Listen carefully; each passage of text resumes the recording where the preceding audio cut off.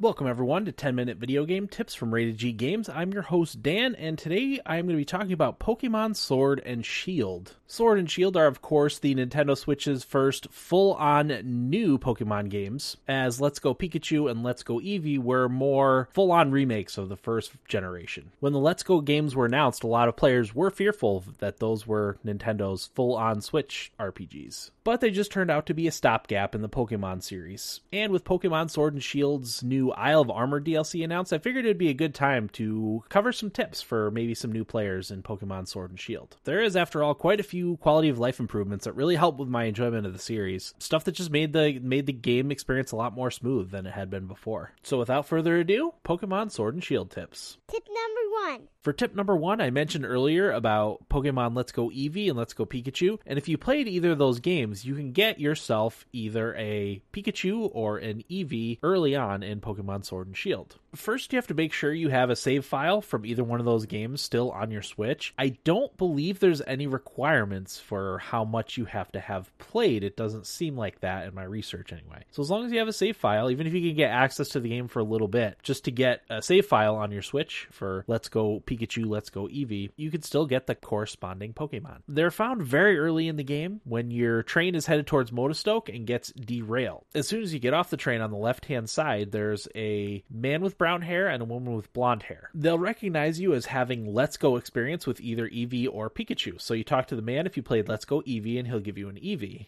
If you played Let's Go Pikachu, you talk to the woman who will give you a Pikachu. But they're not just an ordinary Pikachu or Eevee. They're special Pikachu and Eevee. They do not evolve and have the ability to Gigantamax. They're definitely not the strongest Pokemon and will probably only help you more towards the beginning of the game, but it's still a neat thing and a neat reward that you get for having played the Let's Go games. Tip number 2.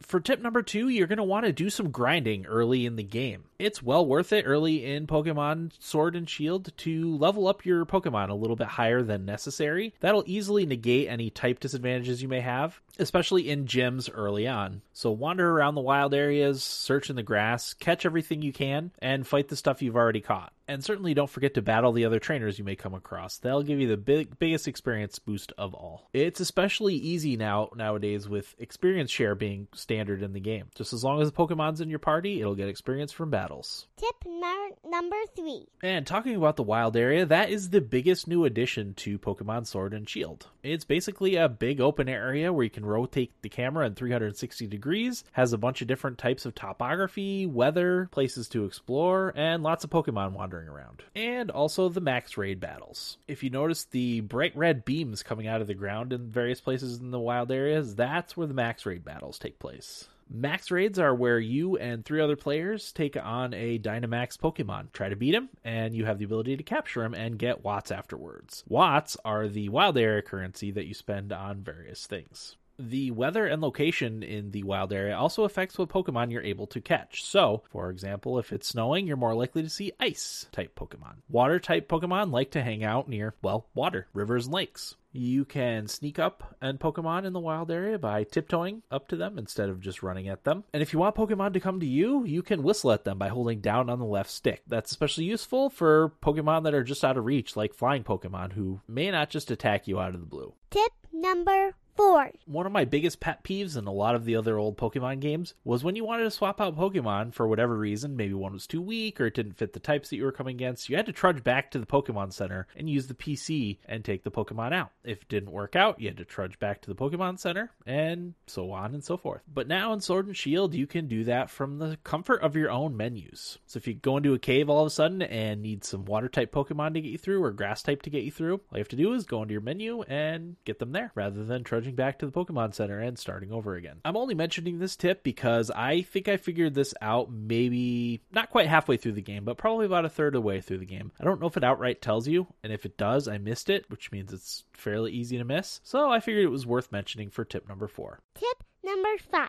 And my last tip is to send Pokemon out on jobs. This is another thing I ended up either missing completely or just glossed over it when they did explain it. In the Pokemon Center, you go over to the Rotom computer and you select Check Pokejobs. There will be listed a few different jobs that your Pokemon can complete, and it will ask for a specific type of Pokemon. So you're going to want to make sure you have enough Pokemon of that specific type to make sure you get the job done. That's going to maximize your experience and rewards that you get from doing the job. The easiest way to maximize your gains from the jobs is to send as many Pokemon as you can on this specific job for the whole day, which is 24 hours. It's a great way to level up the Pokemon you have just sitting around in your Pokemon boxes in case you need to call on them at a later time. So that's all for my Pokemon Sword and Shield tips. I may end up doing tips if I play the DLC. Or maybe I'll wait till both pieces of DLC drop for Pokemon Sword and Shield before playing them and giving you tips. I really did think Sword and Shield were good games, too, and I'm hoping they're kind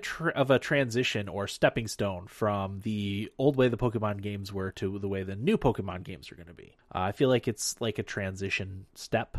We'll see what the future holds for Pokemon. For next week's episode, I did get a request to do some of the Far Cry games, so I will probably at least have one Far Cry game early in the week next week, maybe Monday or Wednesday's episode. But you can follow me on Twitter and Instagram at RatedGGames. You can email me directly at ratedggamestation@gmail.com or search for me on YouTube. I do have a partial Let's Play series on Pokemon Sword, which I will link to in the show description. So thank you everyone for listening to 10-minute video game tips from Rated G Games. I'm Dan. Thank you so much for listening, and I will see you next time.